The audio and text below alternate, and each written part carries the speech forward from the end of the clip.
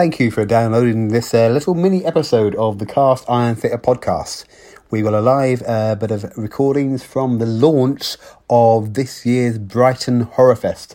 Bigger and more horrifying than ever. Launched at the Suite at the Welly in Brighton. Yeah. And what you've got here is a bit of a chat from people like JD Henshaw of Sweet Venues and various people who were at the launch advertising bits of their shows. And we chat to them about their shows and also what their favourite scary movie is. Nice. We've also got a bit from, me actually.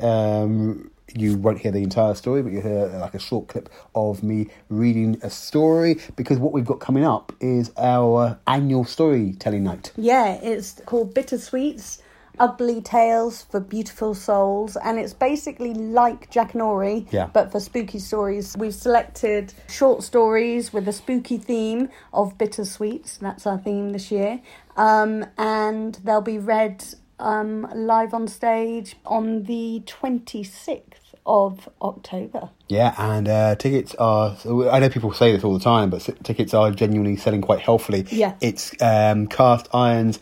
it's Cast Iron's inaugural show at Sweet Venue's new venue at Middle Street in Brighton. The venue has... Sweet has been like juggling about 3 venues over the year, but this is our first show at the new venue, so we're very excited. Yeah, it's going to be good.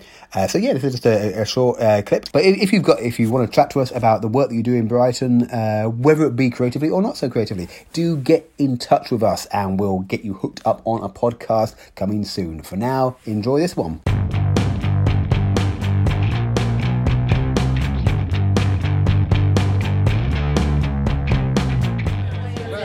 We're here at the Sweet Welling with JD Henshaw. How are you? Fantastic.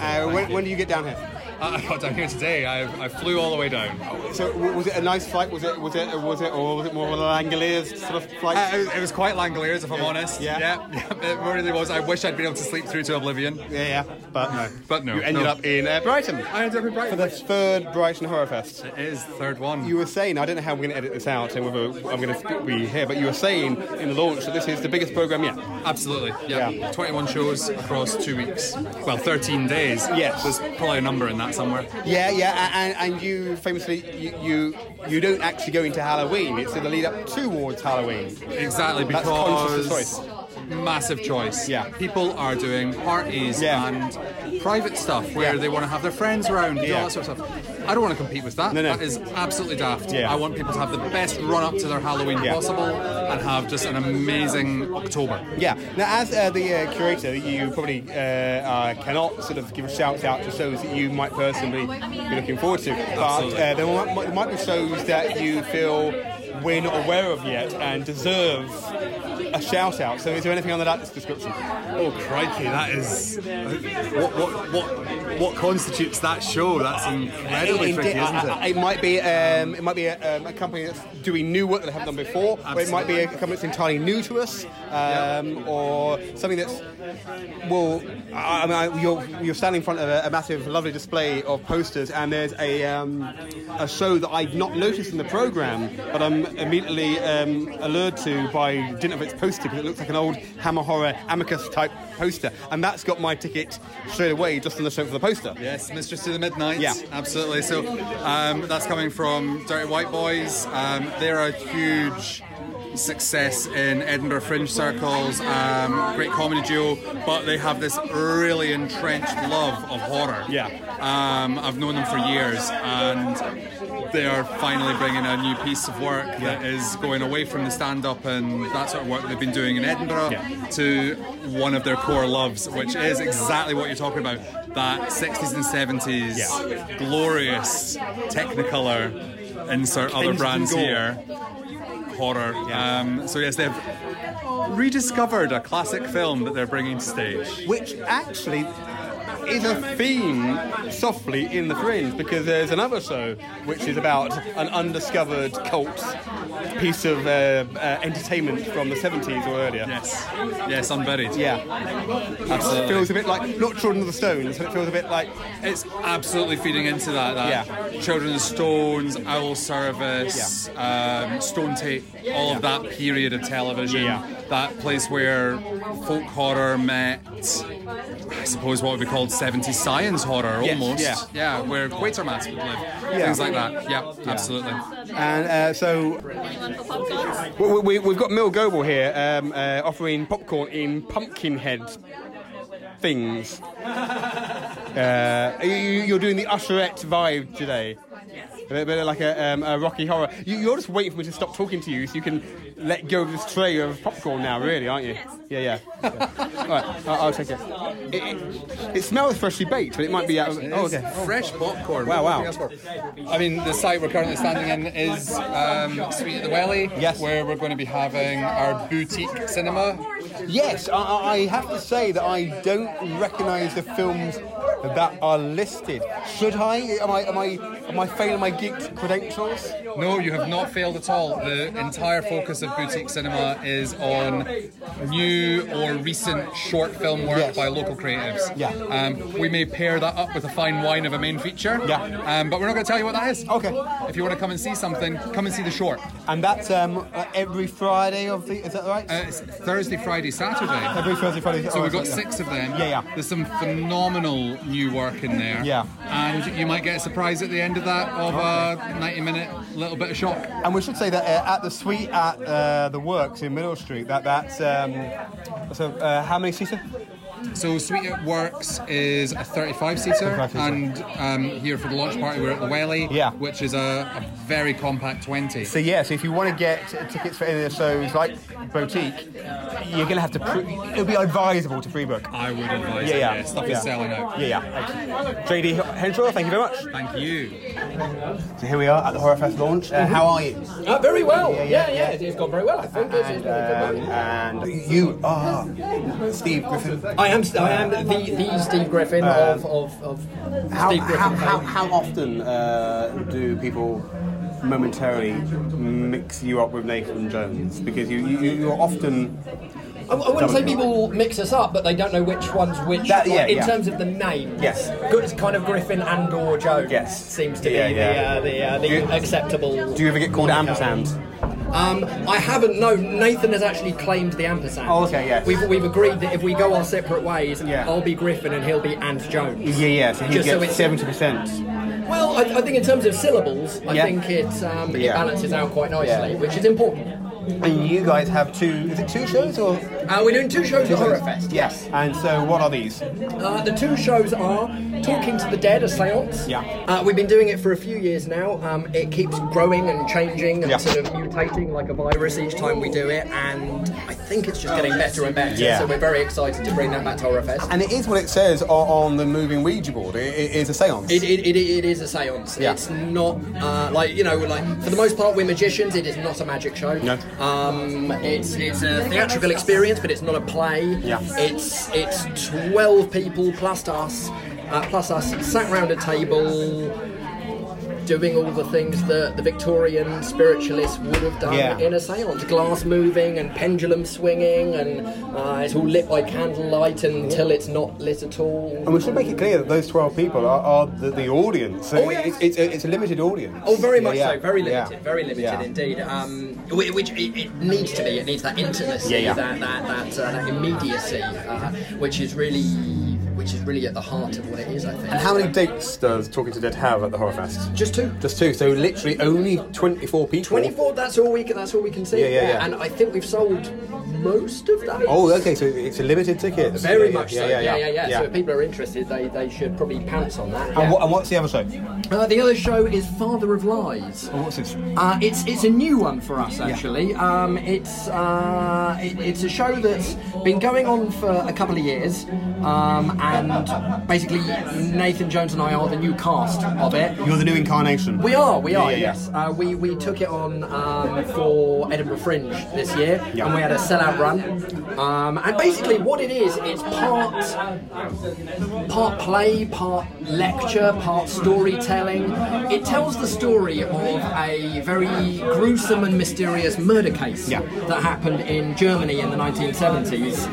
And it's a combination of telling the story and reenacting parts of the story, and really just playing with the idea that no one really knows what happened. Yeah.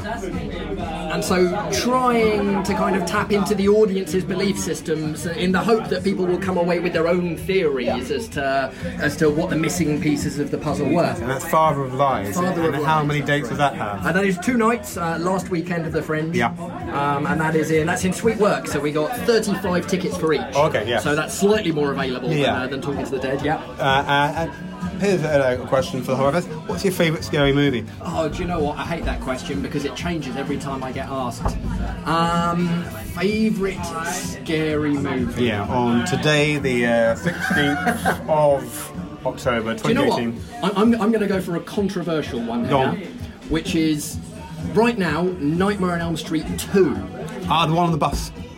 Yes, with the possession and the ribbit. Like, among Nightmare on Elm Street fans, it's generally kind of dumped upon in the nicest possible way because it doesn't really follow a lot of the established tropes of the series. And it's quite clearly, whether this is a criticism or a compliment, it's quite clearly a cash-in on the success of the first film. Yes, it is.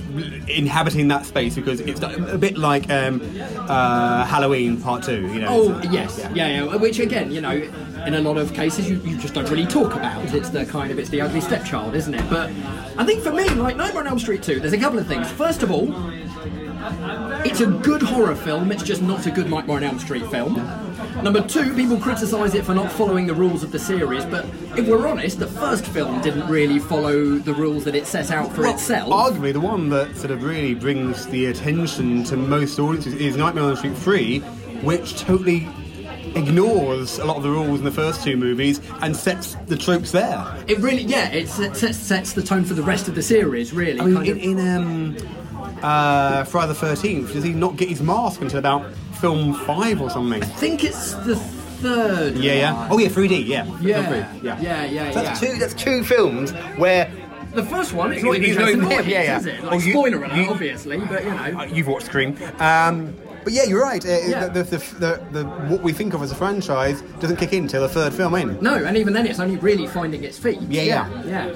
But the final reason that I go for Nightmare on Elm Street 2 is because it's probably the first proper horror film that I saw. I walked in on my brother watching it when I was a very small child, and I don't think I could sleep or go anywhere on my own for several weeks afterwards. And I think, other than the trauma that it caused me, I think that, in a twisted kind of way, brought about my love of horror. Yeah. Where did you grow up? I grew up in Surrey. So not lots of yellow school buses in Surrey? Not really, no. Luckily. It wasn't something I could relate to on a very direct level. No. But it still definitely terrified me in ways I had never experienced before. It would always have a place in my heart for that reason. Fantastic. Steve Griffin, have a great HorrorFest. An absolute pleasure, and you. Thank you. So speaking to Tracy Wise at the Suite at the Ready at the HorrorFest launch. Hello. Hello, how are you? I'm alright, thank you. What are you bringing to the HorrorFest this year? I am bringing a brand new show that I've devised called Nursery Crimes, the dark origins of nursery rhymes and fairy tales. So it's a mixture of storytelling and magic, bizarre magic. Excellent. And so that taps into the idea that some of us are somewhat aware of, but maybe many of us aren't, is that the original versions of those Germanic and elsewhere sort of fairy stories are a lot more gruesome and blood-stained and stump-ridden than perhaps we might expect. Absolutely. So they're not just grim by name, they are definitely grim by nature. But even some of our nursery rhymes that are still sung in school playgrounds today have got very dark origins, which, if people understood where they come from, perhaps they wouldn't be skipping along to them or lulling their children to sleep by. Yeah, some of them are they're quite genuinely quite ugly. Yes. Yeah. Are there ones that you found too much? Perhaps there was too much and you still put them in the show, but there's the ones that you were genuinely a bit disturbed by? There are ones that surprise me. So, for example, there is a nursery rhyme which we explore about Mary Cotton, one of our most prolific serial killers. It's still sung today in school playgrounds, certainly in northern counties, and perhaps nobody really remembers where it's come from. But what kind of fascinates and draws me is the real original versions where there was no happy ending. Yeah. And actually, there was quite a lot of cannibalism and premeditated murder going on. So those are quite surprising, but nothing so far that's made me think that's a bit too much. Okay, yeah, there's some nursery rhymes that strictly speaking, are not nursery rhymes. In their original incarnation, they were not intended to be sending children to sleep. But some of them were. Yes. And that's quite strange, isn't it, in terms of what sort of society we might have been at that point, that we have children singing songs about killers or unpleasant death. Why did we do that? I can understand why it might have changed over time. We've forgotten the meaning. Why did we do it in the first place? I think for some, if you take, for example, the rhyme to do with Lizzie Borden, Lizzie Borden took an axe. That was actually devised by children in the neighbourhood to taunt and to ridicule and to try and drive her out. So in those contexts, I think it's just a way of reflecting what's happening in society at the time. Yeah. Almost like a political statement. Yes. Which was taken on board because children, being children, will run with that and drive people nuts with it. And then over time, it's just become part of our culture. Yeah, I've been aware of in recent years that some children are not chasing each other with screams of the boogeyman, but they are, at the age of 3, they're genuinely chasing each other around the playground with screams of "we're being chased by Donald Trump." So there are. What, if you were going to devise a new nursery rhyme now to disturb us, who might be your point, or what might be your point of origin? Gosh, there's so many possible candidates for that one. It's almost impossible to narrow down. I think for me, perhaps the biggest impact would be something to do probably with the impact of social media and the fact we've all got our heads down and not up, and that the storytelling tradition is being lost. So somehow weaving that in, I do think, certain politicians, but I won't name them here, perhaps. Okay, no, we might all be dead before this podcast comes out, so it's all fine. And a question that we've been asking people on the podcast tonight is, there might be a favourite scary movie or a favourite TV show from your youth that you used to. What creeps you out? What movie or TV programme would upset you? It's quite interesting that although I'm quite fascinated with murder and death and all this kind of thing, I find it really hard to watch most horror films, but I like things like Nosferatu. Oh, yes. And I also like the psychological horror, so Paranormal Activity, Blair Witch Project, first one, second one. But from my childhood, it was something as simple as Doctor Who, but not the Daleks. They never scared me. No. I couldn't go upstairs back then. But the Cybermen, it's things that potentially look feasible and look like they could be part of our society, then turn into something quite dark and treacherous. Things that look human but aren't. Yes. Also, a continuing theme of those things that you mentioned all seem to be shadows. Yes. They're all things that something that you can't quite see. Absolutely, like that certain thing that you see out of the corner of your eye, but when you turn, it's not quite there. Yeah. It's that sort of thing that gets me. Fantastic. Tell us again the name of your show and the dates. Okay, so the name of the show is Nursery Crimes. It's at Sweetworks 2. There are 2 performances each day on Saturday the 27th and Sunday the 28th of October. Fantastic. Thank you very much. Thank you. We're here at the HorrorFest with Sylvia Scepter. Hello. Hello. So are you looking forward to the HorrorFest this year? Very much so, Is it your first HorrorFest? It is my first HorrorFest. Yeah. Yes. What are you bringing to Brighton? I'm bringing my show, Phantasmagorical, which is a show about spooky mind reading and magic, but it's set within a Victorian spirit theatre context. So it's very spooky, very eerie, it's quite authentic. So it's quite, I take inspiration from the Victorian spiritualists, which is an area of magic I'm really interested in, because I'm actually a magician, so that's what I do, magician and actor. And sorry, some cheese and pineapple just went past. Yes. Very important. In a pumpkin head. In a pumpkin. So that's what I'm performing. So you did. You say that's one of your areas of interest is the Victoriana, mesmerism and mind reading. Are there any sort of anecdotes or sort of interesting things that don't make it into your show that you found in your research that you go, that's something that piqued your interest? Just to throw that question at you. You have just thrown me that. There are something, but give me 10 seconds and I'll come back to you. I'm sure there has been. Let me think. Well, there's Anna Eva Fay, and she was a mind reader and magician who worked as a spiritualist in the Victorian times, and she used to give out mementos, these little tokens which got this beautiful design on, and anyone that used to come to the show and used to help out or have their minds read, she used to give them a token. And I've actually recently acquired one of these tokens. Oh wow! Yeah, it's fantastic. beautiful. So I feel really honoured to be that token's curator. Now, obviously, there are a lot of mediums or mesmerists. Well, not so much mesmerists. I guess were mainly men, but mind readers and contact the dead, who were a lot of women. Were they in charge of their own business, or were they managed, or were they able to control their own business back in the Victorian era? Do you know about this? Well, it wasn't really run as a business per se. So what would happen is these women developed gifts. Women were seen to have more kind of intuition, and they became natural leaders in this area. And more women started to do it in a society where they didn't have any power. Yeah. In the seance room, they were queen.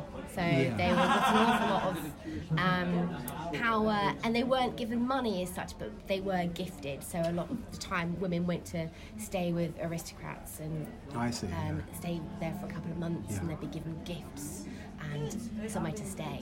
And some people then developed on as getting more money, but normally women of the kind of higher classes that did it, they weren't paid as such, but they were kind of gifted.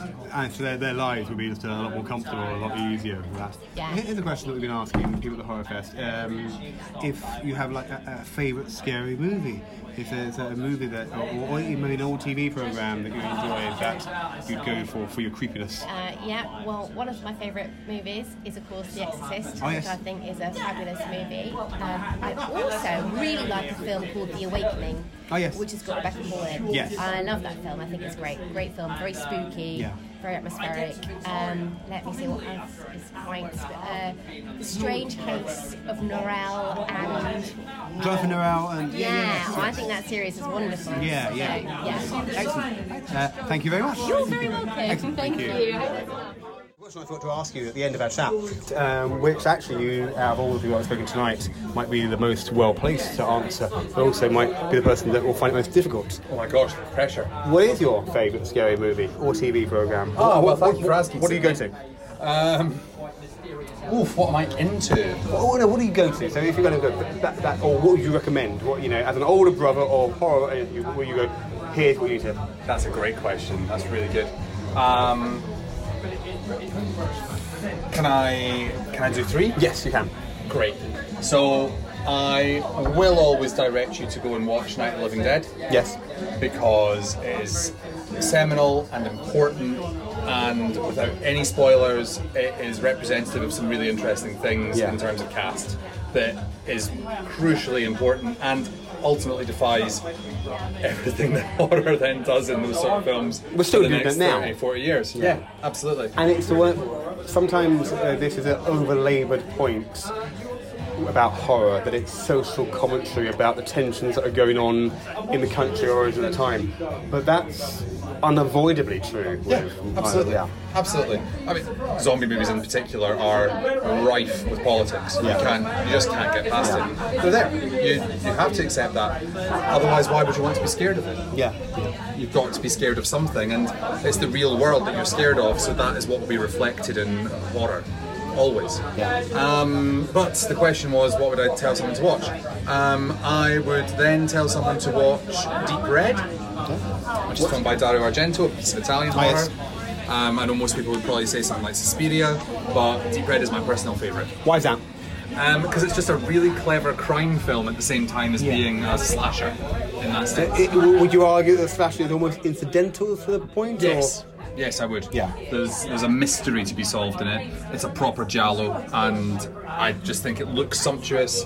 And any film that tells you everything that's going to happen within the first 15 minutes and then waits for you to catch up is brave. That's cute. It's very cute. Some of our listeners may not, because we're mainly a theatre podcast rather than a film podcast, may not know what giallo is. So giallo is the Italian word for yellow, which was the colour of the pages, the surround of the pages for pulp novels. And so they are complicated. They are horror movies, but they're also crime movies. They're typically predicated by an actual murder rather than the ostensibly supernatural. There's not vampires or monsters in them.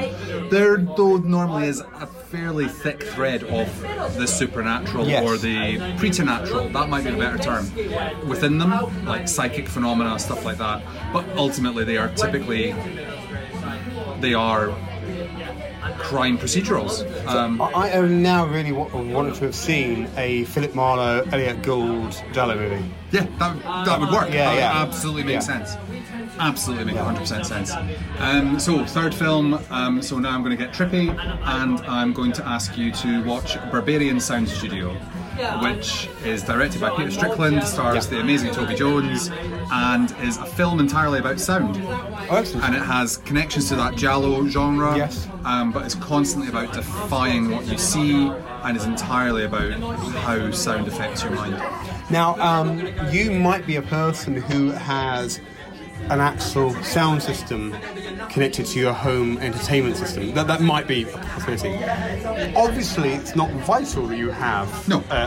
But with a film like that, has there been elements of that film directed that you'd benefit from that, from sound screens to a different way? No. I mean, yes, you will always benefit, but that's a film thing in general. Yeah. Any film that's been well made should benefit from a good sound system. But I think it's the act of what you hear and what you see. Yeah. And that does not mean you need to have some all singing, all dancing, 7.1 surround. You know, that's not it. It's not binaural sound beats. But it's the connectivity between vision and hearing, and that I find fascinating. It sounds like it might be a sister to films like Blow Up and Blowouts. Yeah, absolutely, you're quite right. And its relationship to things like Italian horror or spaghetti westerns is fairly obvious because most of those films are ADR'd. Yeah. So everybody is dubbed, even at any moment. So the lead actor will redub themselves. Yes. Because there are people speaking English, there are people speaking Italian, and in the middle there is Pidgin English and Pidgin Italian, and they redub it for Italy and then redub it for an English-speaking audience. So Barbarian Sound Studio leans heavily into that concept, and what you hear and what you see do not necessarily connect. It's a bit art house crazy, but I think it's worth it. And talking about things that we're listening to, all throughout the HorrorFest there has been like a soundtrack of spooky related bits of music and stuff. I don't know if you created that or if that was somebody else on the Sweet team. But let's go end with a weird question. A spooky inspired or horror drenched song. You know, the one that you might have played at your unexpected funeral. That would obviously be the entire soundtrack for It Follows, because I would just like people to feel that way. But also Pink Floyd's Wish You Were Here, that will definitely be played when I'm getting rolled in. Excellent. JD Henshaw, thank you again. Thank you.